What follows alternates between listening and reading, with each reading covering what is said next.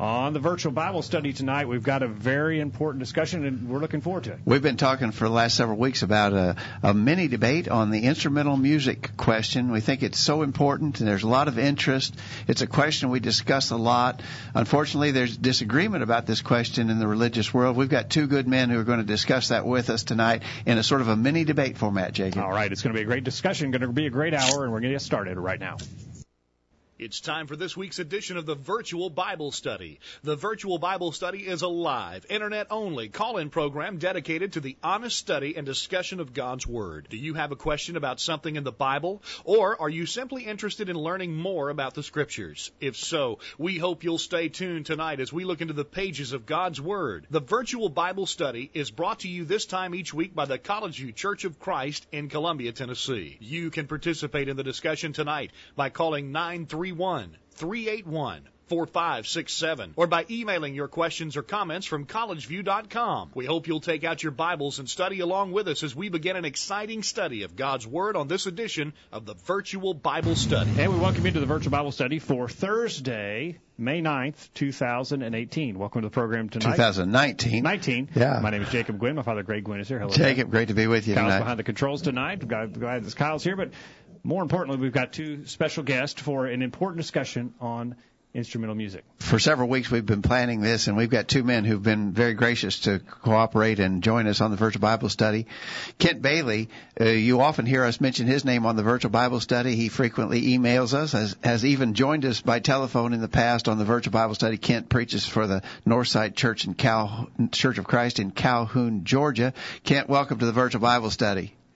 Thank you. It's good to be here. And then we have a new friend that we have not met before, Bob Roberson, who, if I've got this right, Bob, you're with the Central Christian Church in Jonesboro, Tennessee. That is correct. Correct. All right. So up in Upper East Tennessee. Bob's in Upper East Tennessee tonight. We thank you both for your interest in Bible study. And that's what we think this is. We've used the expression debate, mini debate. Sometimes that carries a negative connotation for people. We don't mean for it to be that way. It's just a Bible study, and we think this is a good way to thoroughly investigate an important question. We're going to be limited on time. Our format tonight is going to be this way. Kent, you're going to go first for 15 minutes making your affirmative arguments. You'll be arguing that we should not. I'll let you state your position, but you'll be arguing that we should not use instrumental music in New Testament worship. You'll have 15 minutes. Immediately following you, Bob, you'll have 15 minutes to give your affirmative arguments, and your position will be effectively that you believe that we can use instrumental music in New Testament worship, and you'll be presenting your affirmative arguments. After that, each man in the same order will have 10 minutes to review, respond to the arguments the other has made, and that'll leave us with just a few minutes at the very end. Maybe Jacob and I can throw some darts at you right at the end of the program. All right, and I know both Bob and Kent agree with this statement, but there's not going to be a winner or a loser tonight. This isn't a contest. This is a Bible study, and so the only winner is going to be truth. Yeah. As we examine what the Scriptures teach. Jake, you and I have a friend who, when he loves to engage in debates, but he says, at the end of the debate, when you go home after you had a Bible study with someone, your wife doesn't ask you who won the Bible study. Yep. There's no winners and losers in the Bible study. Truth wins by open investigation, and so that's what we're looking for tonight. All right. Well, without further delay, we're going to be short on time, so let's go ahead and get started, and we'll go with you, Kent. We're going to give you 15 minutes to present your position that the Bible does not authorize instrumental music in worship today, and as a result, such would be sinful. Thank you. It's good to be here. I appreciate Bob and his willingness to participate in this Bible study. And as we've already said, this is not a personal contest between Bob and between me. I consider Bob a friend, though we've talked on the phone and I've maybe had an email exchange or two. We haven't personally met. It's good to see you tonight, Bob. And you are better looking than I am. I'll give you credit for that. But it's good to have him. It's good to have him be a participant, and I'm appreciative for the College View Church, and they're making provision for this period of intense Bible study. Bob and I are not going to be casting insults at one another. We're not going to be trying to gouge each other's eyes out. We're going to simply have a gentlemanly discussion of what the Bible teaches. Now, that's not saying that we agree. Obviously, we do not agree. And that's not saying that we should not press our point. Certainly we should. but we can do it in a gentlemanly way, and we can do it in a very kind way. We can do it in a way that will be beneficial to all of us in the study of the Word of God. If you'll note the very first chart, my introductory slide introducing my material, pull that up, John chapter 4, verses 20 to 24. We'll note that Jesus says, "But the hour cometh, and now is, when true worshipers shall worship the Father in spirit and in truth. For the Father seeketh such to worship him. God is a spirit, and they that worship him must worship him in spirit and in truth." If we understand what Jesus says in John chapter 4, verses 23 and 24, we see that it's important that we worship the correct being, that we worship God.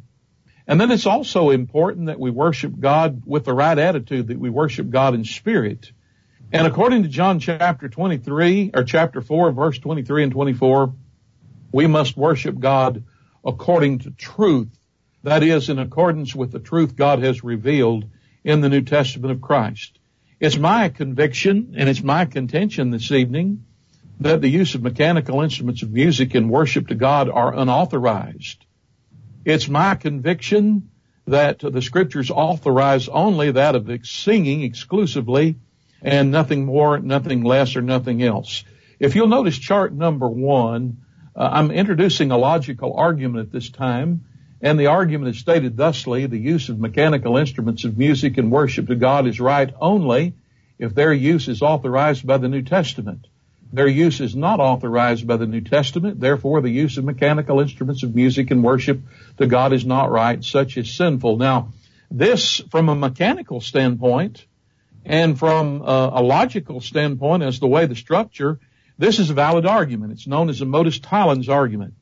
Now, what my obligation will be, and I only have time for one argument this evening because of the time constraints on us, my responsibility is to prove the validity and the truthfulness of premise 1 and premise 2. You know, people can introduce arguments that are valid, but if they cannot prove the soundness or the truthfulness of the major and the minor premise, that would mean that the argument does not stand. It would not be proven. And so what I want to do tonight is look at the major premise and look at the minor premise, and we'll be going on and looking at various evidences regarding the major premise and the minor premise. And if I can prove both premises, then the conclusion will follow. First of all, let's note this evening chart number 2 as we look at some scriptural evidence regarding this major premise. And of course, when we talk about the major premise is the use of mechanical instruments of music and worship to God is right only if their use is authorized by the New Testament. Consider, if you would, with me, Colossians chapter 3 and verse 17. And here Paul writes, "And whatsoever you do in word or deed, do all in the name of the Lord Jesus, giving thanks to God and the Father by him." If you'll note the word whatsoever, and if you'll note the word all, that certainly would include worship unto God. In fact, everything we do in life needs to have Bible authority. Everything we do, everything we say, everything we practice needs to have Bible authority. Now let's go to chart number 3 at this time, if you would, please. There's only 2 types of authority in the Bible. One type of authority would be general, and the other type would be specific. Let's take some time to look at the concept of general or generic authority. When we talk about general or generic authority, we're talking about authority having no specific quality or application. A good illustration of that is found over in Mark chapter 16 and verse 15, where Jesus is giving his instruction to his followers before he returns to heaven. And he tells them in verse 15, he says, "Go into all the world and preach the gospel to the whole of creation." Then he says in verse 16, "He that believeth and is baptized shall be saved, and he that disbelieveth shall be condemned." Now, if you'll note the very first part when he talks about going, he gives no specificity regarding that of going. In fact, he leaves that to human judgment. It's very general, and as long as a person uses biblical ethics in the way they travel, as long as they travel in a legal way, that could encompass many areas insofar as our traveling, whether it be walking or riding a motor scooter or riding a donkey or a camel or riding an automobile, an SUV of an airplane, what have you, could even go by means of computer like what we're doing tonight. and that would be a means of going. But when you look at the latter part of this verse, we're to go into all the world and we're to preach the gospel. That's very specific.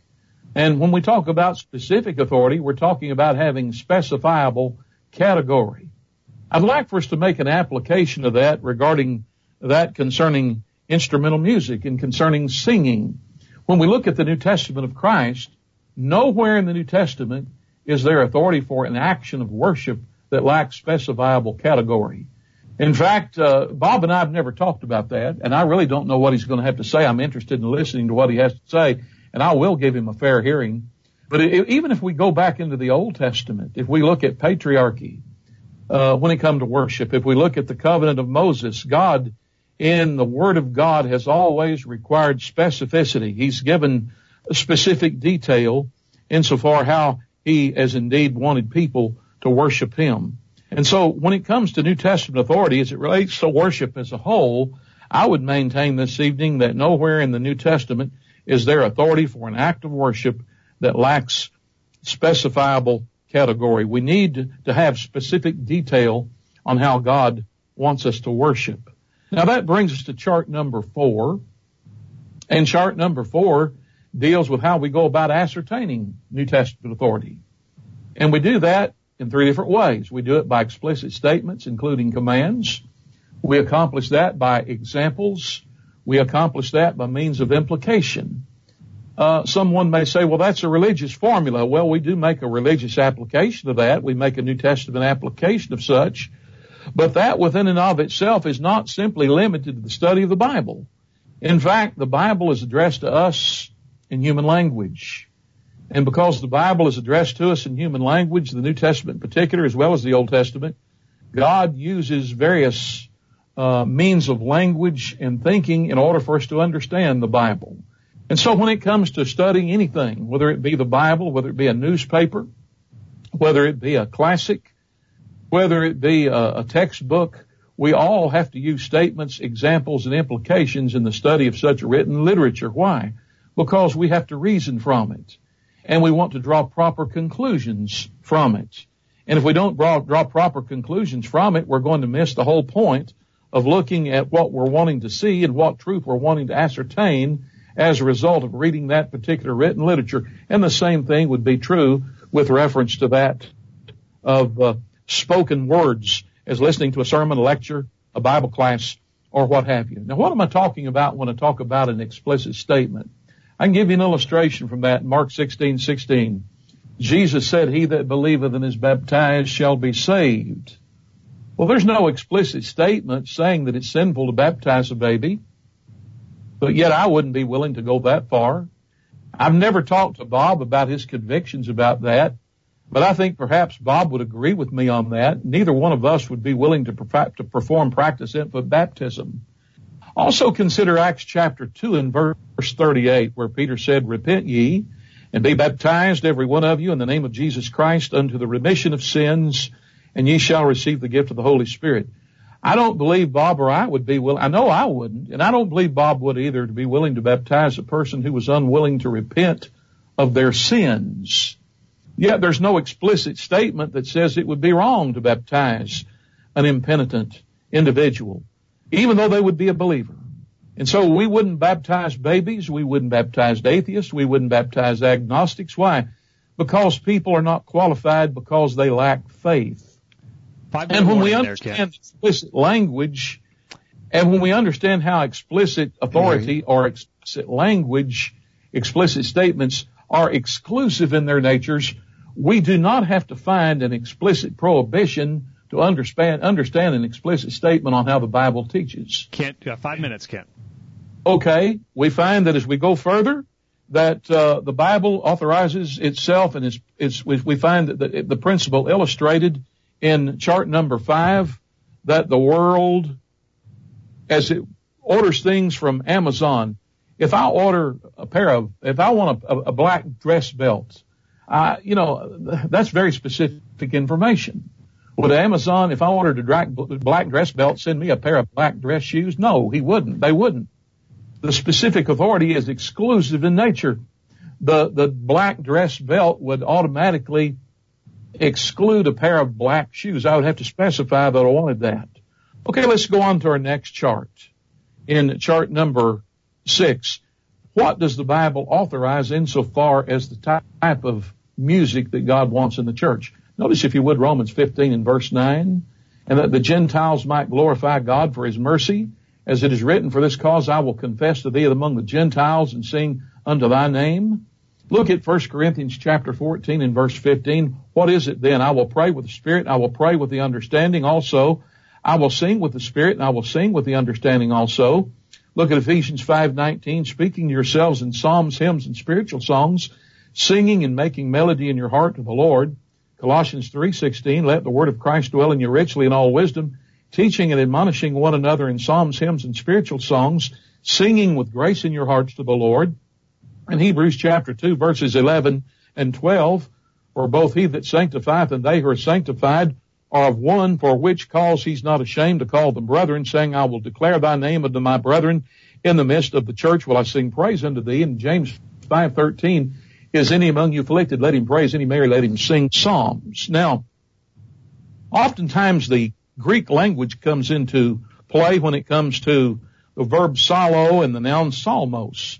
And oftentimes it's been argued by those who believe in the use of mechanical instruments of music that the word psallo is inclusive of instrumental music. And while certainly the word psallo can mean more than sing, it can mean twitch, twang, or pluck, in some cases we find, especially in the Old Testament Greek Septuagint version, it means sing to the tune of a harp. But how is it used in the New Testament? There, in his lexicon, says in the New Testament the word psallo means to sing a hymn, to celebrate the praises of God in song. The analytical Greek lexicon says in the New Testament, sing praises. Moulton and Milligan said in the New Testament to sing a hymn. Go to the next chart. Green says in the New Testament it means to sing praises. Dr. Abbott Smith says in the New Testament to sing a hymn, to sing praise. The Exegetical Dictionary of the New Testament says in the New Testament, psallo always refers to the song of praise to God. 2 minutes. And so, how much time? 2 minutes. As we look at the New Testament, we find in looking at the major premise of the argument that I included, the use of mechanical instruments of music and worship to God is right only if their use is authorized by the New Testament. Their use is not authorized by the New Testament, the minor premise, and therefore the conclusion is, therefore the use of mechanical instruments of music in worship to God is not right, such as sinful. That's my argument. That's all really the time I have to make. If you look at it from a logical perspective, if you look at it from the perspective of biblical authority, if you look at it from the perspective of the philosophy of language on what the word psallo means and even psalmos means, you see that while those words may mean something other than an instrument or something other than singing in secular contexts, in other contexts, but in the context of the New Testament, the Greek lexicographers defines that as that of singing. I do appreciate your interest. I appreciate your listening. And so I encourage you to give Bob a very patient and a honorable and a very careful listening as he presents a rebuttal to this material. All right. Thank you, Kent, for that. And Bob, if you're ready, we'll go ahead and start your time. You tell me when. I am ready now. Thank you very much. Joe. And Kent, I appreciate your comments. And gentlemen, I appreciate the opportunity I have to be here tonight. I love studying the Bible. It's probably one of my great passions. I wish I had more time to do it. If you'd put up my first slide there, please. And that's my name, email address, and telephone number. As Kent has already let us know, there's no way in the world we're going to cover this subject in just the time we have this evening. And I apologize for the train that's going on behind me. If you're picking I hope it doesn't run over you, Bob. It sounds pretty loud. It comes pretty close. But I invite those who are watching this program, and Kent, you as well, and anybody else who might watch this later, to feel free to send me an email or give me a telephone call, and I'll be more than happy to give you more information and talk to you about why I believe what I do. But again, we're just not going to be able to do that all today. But please feel free to do that if you would like to do that. And Greg or Jacob, if someone calls your station, you have my permission to give them that information. If you hang on to that slide and have that information to give them. Absolutely. Thank you. Kent, I appreciate your thought that the primary issue we have is authority. And I agree with you that that's true. And probably the one thing that breaks my heart the most is the fact that so many of our churches don't get along with each other and read the Bible differently and argue and scrape over how we're going to understand the Bible. And a little bit about me, while I am a minister now in a Christian church, which of course uses instruments, at least most of them do, I'm a fifth generation Church of Christ, a cappella, non-instrumental church person. My great-grandfather was in the non-instrumental Church of Christ, as were my grandparents and my parents, in-laws on my wife's side. My children, of course, went there for a long time while we attended there until we left and joined the Christian church. Authority is one of the things that we do talk about a lot. And if you would put slide number 7 on, this is something that probably causes a lot of issue on what is the authority and who gets to decide what does the Bible say. And I'm not going to go into all these things, but if anyone watching this has been in the Church of Christ very long, you know that sadly the Church of Christ is divided over all kinds of things. Can we have kitchens or not? Can we have one cup for the Lord's Supper or not? Can we use a lot of little bitty cups? Can we use any Bible other than the King James Version? There are just numerous ways that the churches of Christ are divided. And that's not specific to them. That's true in a lot of groups of people who profess to be Christians. But I throw that up there simply to say that the struggle is who decides what the authority in the Bible is, and how do we determine what does the Bible say as far as the authority goes. Most of the time when we're talking about authority, we take the position that people who are more conservative than us and who want to bind the way they view authority on us are simply misguided. They misunderstand the Bible. They're not reading it correctly. And Kent, as you mentioned, we've talked on the phone and emailed back and forth. I don't know you very well. I don't know anything about the church you attend, but I presume you know there are some churches who believe you can only use one cup for the Lord's Supper. And they, of course, believe that because they argue that the Bible authorizes nothing but that. And so having many little cups violates a specific example in Scripture without any specific authority to allow something different. And many times those of us who might consider ourselves, for lack of a better word, liberal, look at them and think, well, that's not what the Bible means. That's certainly not what the Bible says. But then we turn around and look at those who are more liberal than us, and our usual indication is, well, you're going beyond the authority of the Bible. You are not doing what the Bible authorizes. And so almost all of us are somewhere in the middle on that spectrum of how do we understand biblical authority and how narrow do we want to define spirit or biblical authority in order to make it bind us.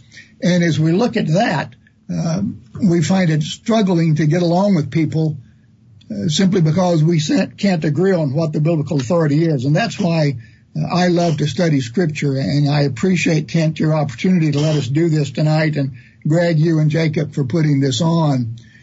So the challenge is, and I think, Kent, you mentioned it well, do we have any authority to use instrumental music in Scripture? Let me just quickly run through. Most of us know in the Old Testament, instruments were used widely. There's many examples in the Old Testament of instruments being used, God's people using the instrument, and I understand that's the Old Testament, and I understand that that's not necessarily binding on us. But I also understand if we jump to the end of the New Testament, we get to the book of Revelation, and we find there what appears to be God sitting on his throne and the different angels and others playing instruments and harps and trumpets and other things, and God not having any displeasure with that at all. And I again appreciate that some will argue, well, one's Old Testament, we're not under that. The other one's heaven, and we're not there yet. So we're sort of limited to what are we going to do now here while we're on the earth, and we only have the New Testament to guide us. And because we don't have a whole lot of time to get into this thing, I'm going to argue that pretty much there's two primary scriptures, and Kent, you gave them to us. You gave us several.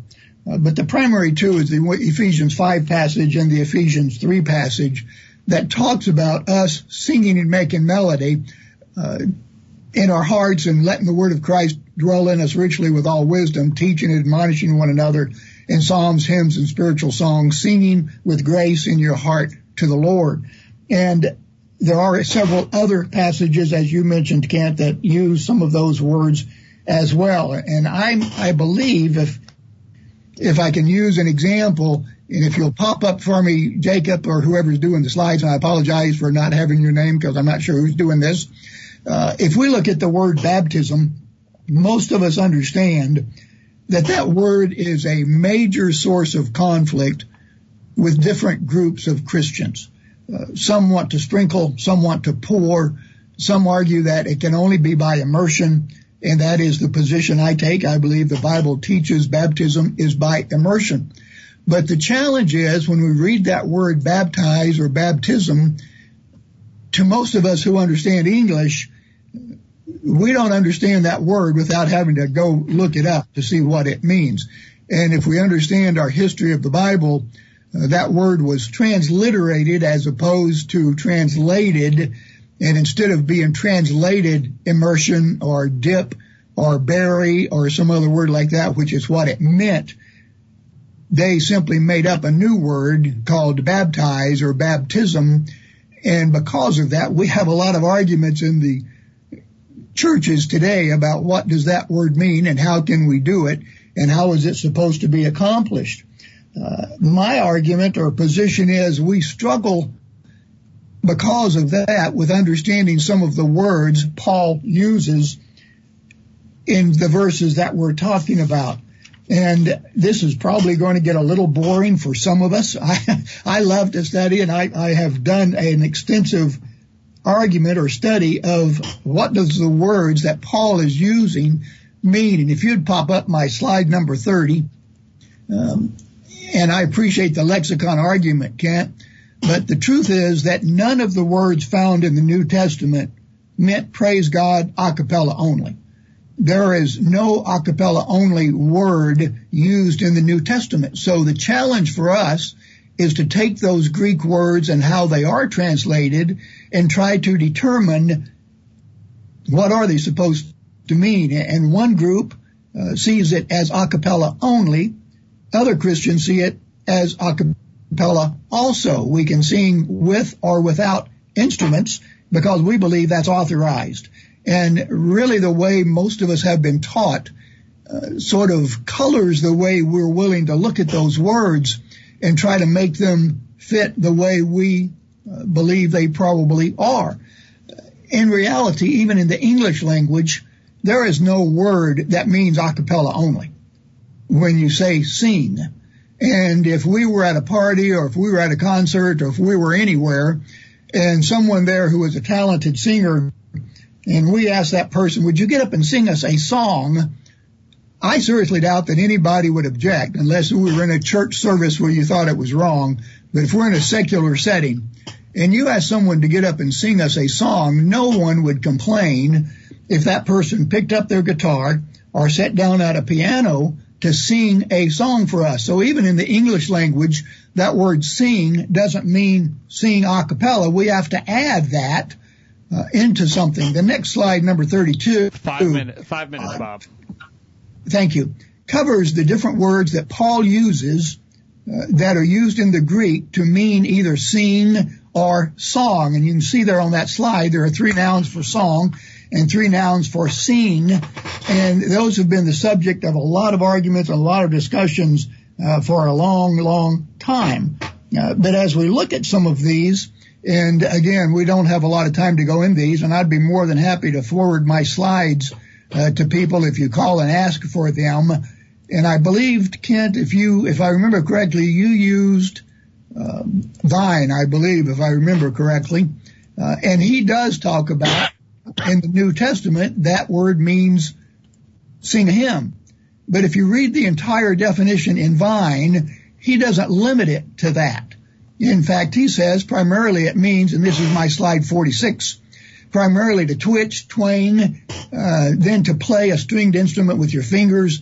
In the Septuagint, it means to sing with the harp, to sing psalms, to denote in the New Testament to sing a hymn or to sing praise, and it quotes Ephesians 5:19.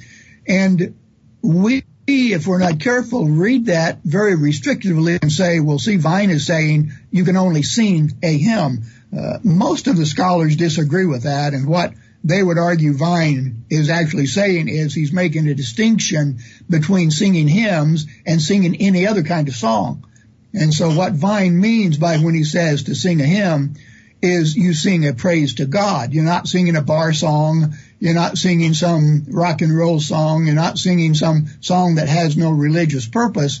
But instead you're singing a hymn, but it doesn't leave off the idea that you could sing with an instrument. And all of the other scholars from the New Testament Greek English Dictionary, which is my slide 43, the conclusion is that it's widely agreed that the primary meaning in the New Testament is to sing with at least a possible nuance, to sing with a musical instrument. Clearly no conclusion can be drawn solely from the lexical meaning of solo as to whether instrumental accompaniment should be included with Christian worship and song. In other words, the weight of authority of the experts is all of these words include with it the possibility of playing an instrument while you are singing. And all of them agree, none of them mean sing a cappella only. And it's a long study, it's a hard study, and again, it's not something that we can do here. If you would pop up my slide 51. 2 minutes. And this one I think is interesting. How much time have I got? 2 minutes. Okay, thank you. Paul uses ode and ado here in these two passages for song and sing. They only occur in the New Testament here and in the Revelation of John. John uses it 3 times. In Revelation 5:9, 14:3, and 15:3, all 3 instances occur with harps or the sounds of harps being specified in the previous verses. And so when John is writing the Revelation and he uses the very same Greek words that Paul uses, there are people playing instruments. And I acknowledge that that's in heaven, but I think what's important is he uses the same words. And of course, part of his revelation is to the church at Ephesus. And as he uses the same word Paul uses, it would seem to carry with it the idea that the ode and the ado include the idea that instruments can be played. No one says in the New Testament you cannot use instruments, but the Greek words include with them the understanding that you could use instruments if you wished. And I really think that's probably one of the things we really have to try to understand is how does the Greek use those words and how are they translated, and are they translated in such a way that make them restrictive as opposed to optional? In other words, are those words in the Greek, and the scholars agree that those words include play or don't play, your choice. Many of them look at it that way. And as you look at it that way, then it gives us the freedom in Christ to sing with an instrument or to sing without an instrument, and that's your choice as opposed to a rule or law that somebody should bind on us to try to make it absolute that you cannot have instruments at all. And I'll stop right there. Thank you, Bob. All right. Let us grab a short break. And Kent, you gear up and be ready to go for 10 minutes to respond to Bob's statements. All right, we're going to get a break. Okay, thank you. And we'll get back to the discussion right after this. You won't want to miss what we talk about next. The discussion continues right after these important messages.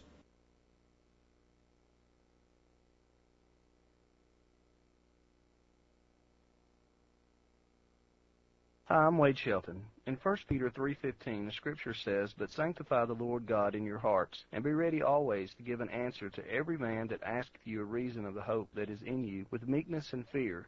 You see, we believe here at College View that we should be ready always to give an answer to every man that asketh. And I believe that we are dedicated to this cause. That's why we here at College View bring you the virtual Bible study each week. Our hope is that you will join us each week here on the virtual Bible study in hopes of strengthening your faith, so that you will be ready always to give an answer to every man that asketh you a reason of the hope that is in you. Please join us here every Thursday night on the virtual Bible study. I know that it's worth an hour of your time. I'm James Buchanan from Columbia, Tennessee, and I love to listen to the virtual Bible study. A streaming Bible study. Why didn't I think of that? Now back to the guys. All right, we're back on the program tonight. We got Kent Bailey and Bob Roberson from East Tennessee and Georgia on the line here talking about the instrumental music question.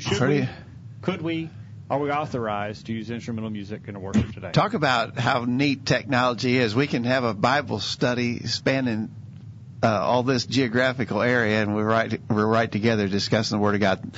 Thanks for men for joining us. Is we could figure out how to make it work. Yeah, and it was looking shaky there a few minutes before we started. All right. Kent, we're going to go to you now for 10 minutes to answer some of Bob's arguments. Kent, go ahead. Okay, thank you. And Bob, I do appreciate your willingness to participate with us.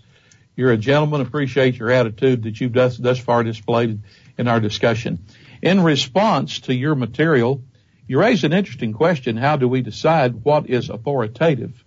And if y'all will put my chart number 2 back up, that answers Bob's question. Colossians chapter 3 and verse 17, whatever we do in word or deed, we all do in the name of the Lord Jesus Christ. And of course, Christ has expressed his will by means of New Testament revelation. And when we properly use New Testament revelation, when we reason correctly from it, we will draw a proper conclusion from it. Now, he mentioned several divisions among churches of Christ, and I do not deny that they're there. Obviously, they're there. But these divisions oftentimes are built upon the fact that people do not know how to ascertain Bible authority. And if people would understand the concept that the New Testament is our sole source of authority, if they would see the importance of implications and examples and direct statements that are inclusive of commands, we could go a long way in eliminating that division. And not only could we go a long way in eliminating that division, we could go a long way in eliminating division in the religious world as a whole. Bob mentioned the Old Testament, and he was right. We're not under the Old Testament. Galatians 3, Colossians 2, Hebrews chapter 7 tells us we're not. And I certainly recognize the fact that the Old Testament did authorize the use of mechanical instruments of music. Now, I know some of my brethren won't agree with me on that. And Bob, you're right on that. As far as the Old Testament mechanical instruments of music, I believe the Jew in the Old Testament had the right to use mechanical instruments of music. And certainly Psalm 150 points that out. And we go to passages such as the book of 2 Chronicles chapter 5, verses 12 and 13, and 2 Chronicles chapter 29 and verse 25. And not only did God authorize the instruments there, he authorized them by specific authority. God spelled out exactly the kind of mechanical instruments of music he wanted. Now, Bob made a mention of Revelation. I wouldn't go to the book of Revelation and try to prove anything but figurative language, at least in a direct way. Revelation chapter 1 and verse 1, the revelation of Jesus Christ, which God gave unto him to show unto his servants things which must shortly come to pass, and he sent and signified it by his angel to his servant John. This verse tells us that there's much imagery, there's much sign language, there's much language that's signified that we don't take in a literal fashion. And while we're on that subject, let's turn over to Revelation chapter 14. We find in Revelation chapter 14 that John wrote these words, beginning in verse 1, And I looked, and lo, a lamb stood on Mount Zion, with him 140 and 4,000, having his Father's name written in their foreheads. And I heard a voice from heaven as the voice of many waters, and as the voice of a great thunder. Question, did John hear a voice, or did John hear water running? Did John hear voices or a voice, or did he hear thunder? And he said, and I heard the voice of harpers harping with their harps. Did John hear actual material mechanical instruments of music, harps, or was he using language that's figurative here, just like the water is figurative, and just like the thunder is figurative? Is he not saying that the voices were so well tuned, that those voices were as well tuned as if they were harpers harping with their harps? There's a lot of figurative language in the book of Revelation. So I don't believe we can prove that there's going to be mechanical instruments of music in heaven by appealing to the book of Revelation. Now, think about this. Prayers are referred to as being bowls of incense, and there's animals that's referred to as being in heaven. We're not going to take that literal, are we? We certainly recognize the figurative language there. And as far as the Greek terms that are used. I certainly realize and I recognize those terms that Bob used. I studied Greek as well. In fact, Bob, you probably didn't know this, but my Greek professor got his master's degree from the very same school you went to, Emmanuel School of Religion, and he was a good teacher. But he also taught us something that was very important, and that was in the usage of lexicons. And he pointed out, and at least he gave at least credence to this view and gave agreement to the view that something did not have to be explicitly condemned before it was wrong. He pointed out that a word in its definition had to be determined by the usage of its definition in the context in which it was used.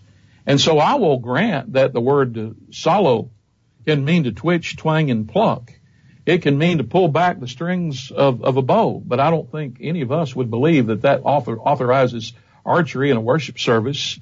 It could mean twitch, twang, or pluck. Now, what was the time element on that? 5 minutes. 5 minutes, good. I've got plenty of time.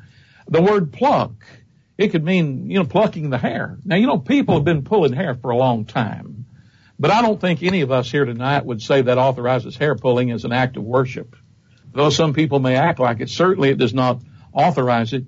And when you look at these lexicons, I didn't use Vine. I did use Thayer, Analytical Greek Lexicon, Moulton and Milligan, Green, Abbott, Smith, and the Exegetical Dictionary of the New Testament. But those lexicographers did draw singing in contradistinction to other meanings and other definitions of that word. And so when a definition is used in contradistinction to other definitions, the lexicon, whether it be Thayer's, Green's, Abbott, Smith, or Exegetical Dictionary, or any of them, Art and Gingrich, any of those, the actual definition is going to apply in the context in which the word is used. And obviously Thayer says in the New Testament, in the context it's used in the New Testament, it means to sing. Now, it doesn't say sing only. I grant that, Bob, and you're exactly right on that. However, when you understand the nature, the philosophy of language, of specific language is exclusive in nature. And no, that's right. You could go to a concert in a concert hall, and someone may be invited to come up on the stage and sing a song. That wouldn't necessarily mean they wouldn't use a mechanical instrument of music, but there's a presupposition there that in secular music, instrumental music's fine. But we need to find that presupposition in New Testament authority. And folks, it's simply not there. He hasn't provided it being there. And Bob's an intelligent man. It's not because he lacks the capacity or the ability or the intelligence. He has some very impressive academic records, credentials. And Bob, I do appreciate that. I believe you're a highly intelligent man. But you can labor all you want to tonight, and as long as you want to, you still will not produce a statement, an implication, or example in Greek or in English that produces where a verse of Scripture dealing with a type of music God has authorized is inclusive of mechanical instruments of music and worship. How much time do I have? You have 2 minutes and 30 seconds. Okay, I'd like to ask Bob just a few questions. I'd appreciate if he'd respond to them. Question number 1. Which of the following practices, if any, do you oppose if offered to God as acts of worship? What about burning incense? What about counting rosary beads? What about religious dancing? What about handling snakes? And what about using cinnamon toast and orange juice in the Lord's Supper? Did you know none of these are explicitly forbidden in the New Testament? And so, Bob, if you oppose any of these foregoing items in worship, please state upon what scriptural basis that you would do so. Oh, does he want to respond now, Jacob? Yeah, Bob, I guess Kent would like you to respond. Do you want me to respond now, Kent? Yes. Yeah, go ahead. Go ahead and respond now. I think the argument would be this. I believe that we're authorized to do anything that God doesn't specifically prohibit us from doing, as long as it does not violate a specific command or example in Scripture. So, answering just part of your question, I guess, there isn't any doubt that the Passover feast that Jesus instituted there in the Gospels before he was crucified included unleavened bread and wine. That's a specific example of what was used. I believe in that circumstance, we should use unleavened bread and wine, or fruit of the vine. I know most people use intoxicating wine or grape juice, and that's okay too. I think it's still a fruit of the vine. So no, I would not use cinnamon toast or anything else, because that would violate a specific example that Jesus used to tell us what the Lord's Supper, what his supper was going to be. And I don't know that I remember all the other things you mentioned. Okay, I mentioned burning incense and counting rosary beads and religious dancing, handling snakes. None of these actually would be morally wrong. None of these would be morally wrong. None of these would violate moral teaching of the Bible.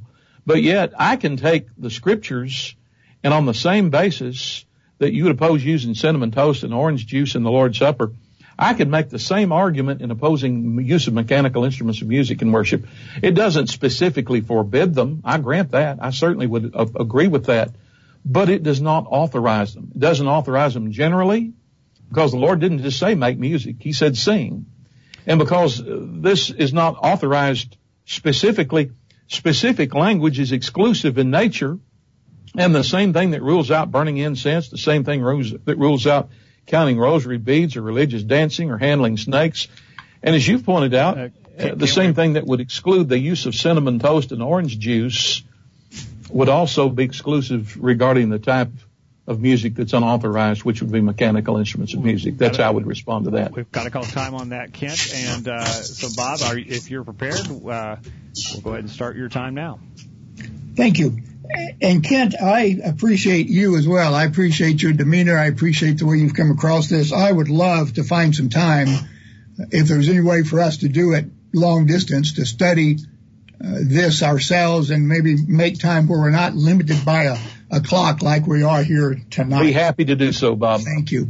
And I would argue, of course, in response, that I believe the Greek words, and I believe this is supported by most all of the lexicons, includes with it the idea of having an instrument. If you'd put up my slide 48, and I'm not going to read all of these, but I've got larger slides and other slides, and this covers many of them. Some you referenced, Kent, some you did not.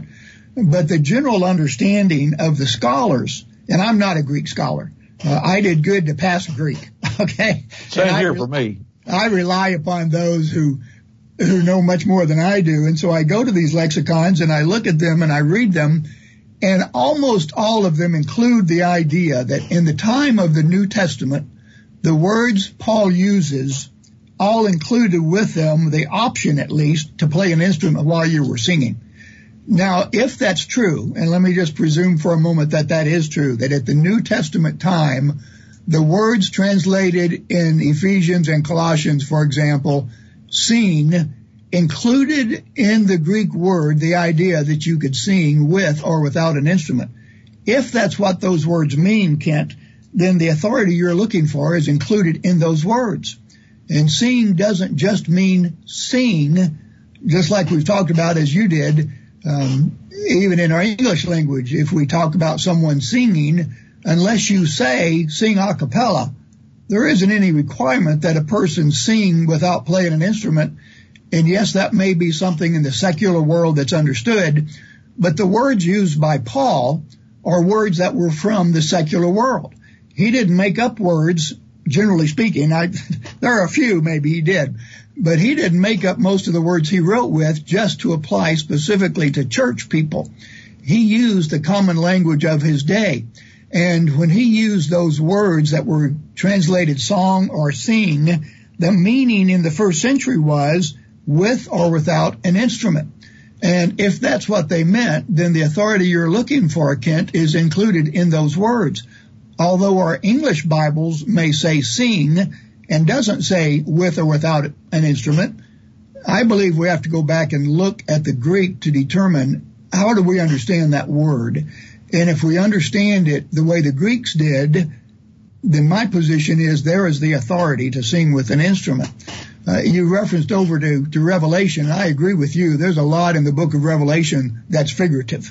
And we can't read that book and automatically presume that everything that's in it is specific and apply it across the board. But even if you ignore that, and even if I give you your position that what's John talking about is, does it sound like harps? or was it a figurative harp player or trumpet blower or something? The point is, John uses the same words that Paul used, and they're writing to the same churches. And it's hard for me to imagine that when Paul wrote the book of Ephesians, that the church there at Ephesus got his letter and read that and said, oh, well, he means sing a cappella only, which, of course, again, is not there. They would have understood those words translated into English as sing with or without an instrument. And so when John goes over and writes the book of Revelation, whether it's literal or figurative, he uses the exact same words that Paul uses. And in John's writings, there are sounds of harps, or even harp playing, if you want to read it that way. And I agree, you could read it either way. But there are trumpets blowing, there is harps sound, and they're using the same words. And so my position isn't necessarily that there really are harps of gold in Revelation or in the Bible or in the heavens.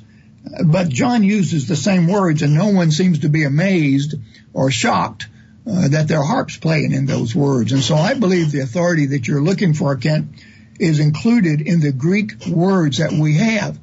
And the fact is that they are not translated singing with or without an instrument.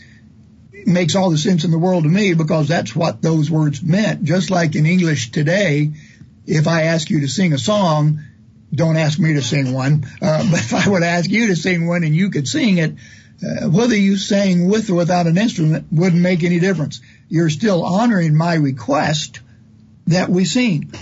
You referenced Hebrews chapter 2, verse 12. Thank you. That passage, by the way, is not just a statement by the writer of the book of Hebrews.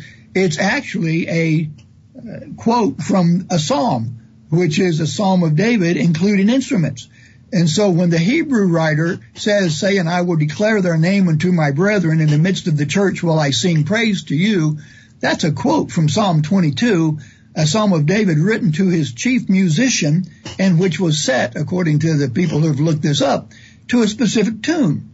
And so the Hebrew writer isn't even saying, I don't believe, sing a cappella only praise, but he's rather using the same words that references back to David's psalm, where instruments clearly were used.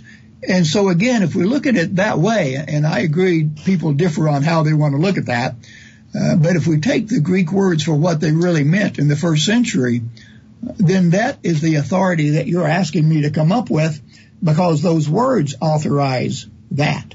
And I believe that's important for us to look at. And that's why I think it's important for us to study, and why I believe in order to truly understand Scripture in detail like we're talking about tonight, we need to have some understanding of the Greek and some understanding of the world in which Jesus walked and Paul and John and the others wrote. Not to say you got to be a scholar in that in order to come to Jesus, because I don't think that's true. But I do believe when we get to some of these nuances and things that seem to split churches, that if we don't have some understanding of what was going on back in the first century, we're stuck trying to determine first century ideas with 21st century eyes, which isn't always easy to do. And as we look at the Old Testament, and we can start by the time they leave Egypt, the Jewish people, and walk across the Red Sea, or through the Red Sea, Miriam sings, they praise to God. There's examples of David praising songs, and as you mentioned, Kent, and I agree, there's differences of opinion on this as well from some of our brethren. I clearly believe the Bible in the Old Testament authorizes music. When we get to Matthew, Mark, Luke, and John, that's still under the Old Testament law, at least until the last few chapters. Those Jews worshipped in the synagogue. They went to the temples. They did things like the Jewish people did, where instruments were playing. And as we read the book of Acts, those early Christians, most of whom were Jewish, continued to, at times, go to the synagogues and go to the temples and worship there. Peter and John were going to the temple to pray. They didn't stop going to the temple or stop going to synagogues simply because there were instruments playing or might come across some instrument. And so as we read through those, and I'm looking for the authority that you're asking us to come up with, one argument is the Greek idea. Second is the things that the Old Testament doesn't want us to do anymore, such as animal sacrifice, going to Jerusalem every year for the Passover. And there are specific commands in Scripture that tells us that's not authorized anymore. 2 minutes. Jesus is our sacrifice. I don't need an animal sacrifice. I don't have to honor certain Jewish holy days because Paul writes and says we don't have to do that anymore. But there is absolutely nothing in the New Testament that tells us stop singing with instruments. And considering how that was the practice in the early church, at least as far as the Jews were concerned in their Jewish practice, that would have been well known to the people of Paul's day, and nothing ever said, don't do that. And again, you heard me. You've got 1 minute now. I'm sorry. Thank you. I didn't, but thank you for emphasizing that. The fact that they're using those Greek words that author need, and nowhere is there something to say, well, it doesn't really mean that anymore. You can't do that anymore. My position is we have authority in the New Testament to use instruments as we wish, or not. And that's part of the freedom, again, that we have in Jesus. And I have absolutely no objection to anyone singing a cappella if that's what they want to do. But I also believe Christians have the freedom to sing accompanied by instruments if that's what they wish to do. And I'll stop there. Thank you, Bob. All right. We've got a few minutes, not much time here. You guys, you've done a great job presenting your case. I really appreciate it. It's obvious that you've spent a good bit of time in preparation, and we appreciate that so much. I got a question I'd like to direct to you. I had a question came in from one of our listeners while you were speaking, Bob, and he makes a point that I've heard made before. Ephesians 5, Colossians 3, those verses specify that the melody, the solo, the making of melody, or therefore the plucking or twanging is to be done on the heart. That is on the heartstrings, not on a musical instrument. How would you respond to that? Two ways I respond to that, because I've had that question asked before and have done my best to try to look up an answer for that. Some of our early Christian brethren argued that sing and make melody in the heart goes together. It's a conjunctive, and everything has to be in the heart. And if you study the church history, there was a period of time when people thought singing was to be silent. You had to only sing in your heart. And we've pretty well quashed that idea. But when Kent cites to us John chapter 4, it says we worship in spirit and in truth. That's what I believe Paul is talking about. You can sing church songs all day long, but if you're not singing in your heart, if the music's not coming from your heart, you're not really praising God. And so I believe what Paul is saying is if you're going to praise God, you've got to do it intentionally. You can't just sing a song that doesn't have something to do with your heart being connected to it. Bob, I have a question. You mentioned that the word indicates that instrumental music would be optional. You could sing or sing and play. Could you play only? For instance, maybe during the Lord's Supper, could you just have an instrumental solo? Is that acceptable? I'm going to leave that up to people's decision, but I think you have to sing. And, the question is, okay, could we then have someone just playing a piano while the Lord's Supper emblems are being passed around? I've not really given that a whole lot of thought, to be honest with you, but I do agree that the command is sing. And so if you went to worship service and just only played the piano and there was no singing, I think that'd be wrong. Bob, it's my understanding, you can correct me if your understanding is different, my understanding that there was a notable break from Old Testament Law of Moses practice in the synagogue and in the temple where instruments of music were commonly employed. Every church historian that I've ever read after says that in the earliest centuries of the New Testament church, Christians did not use instrumental music accompaniment with their singing. So, as you pointed out, there was common practice among the Jews to use instruments, but church historians say that there was an obvious break with that practice, and that it was several centuries later when instruments began to be introduced into Christian worship. Now, the reason I'm making that point is most of our discussion tonight has centered on the Greek words and their meaning. Those people knew the Greek. They used it as a native tongue. And so if playing of instruments inhered in the word solo, then they would have known that. And my question to you is, why do we not see that historically, that they engaged in that practice? They knew the meaning and the current usage of the terminology, and they did not. Historians say they did not employ musical instruments. My answer, and I see we're almost out of time. I don't know how long we'll go tonight. I'm willing to go as long as you want.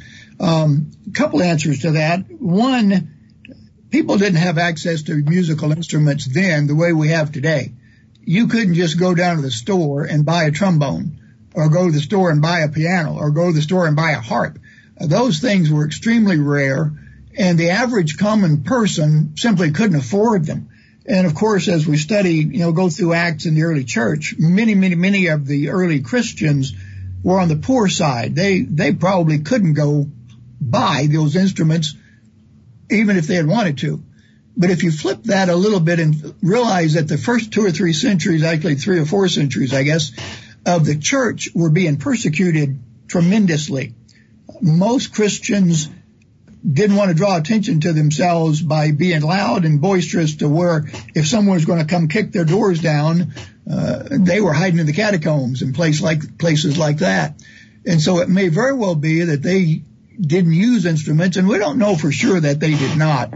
It may not be referenced, and you're right. It's about, I think, 199 before we actually have a reference to an instrument being played. But that's not that far down the road. It may also simply be that wasn't an issue for the early church.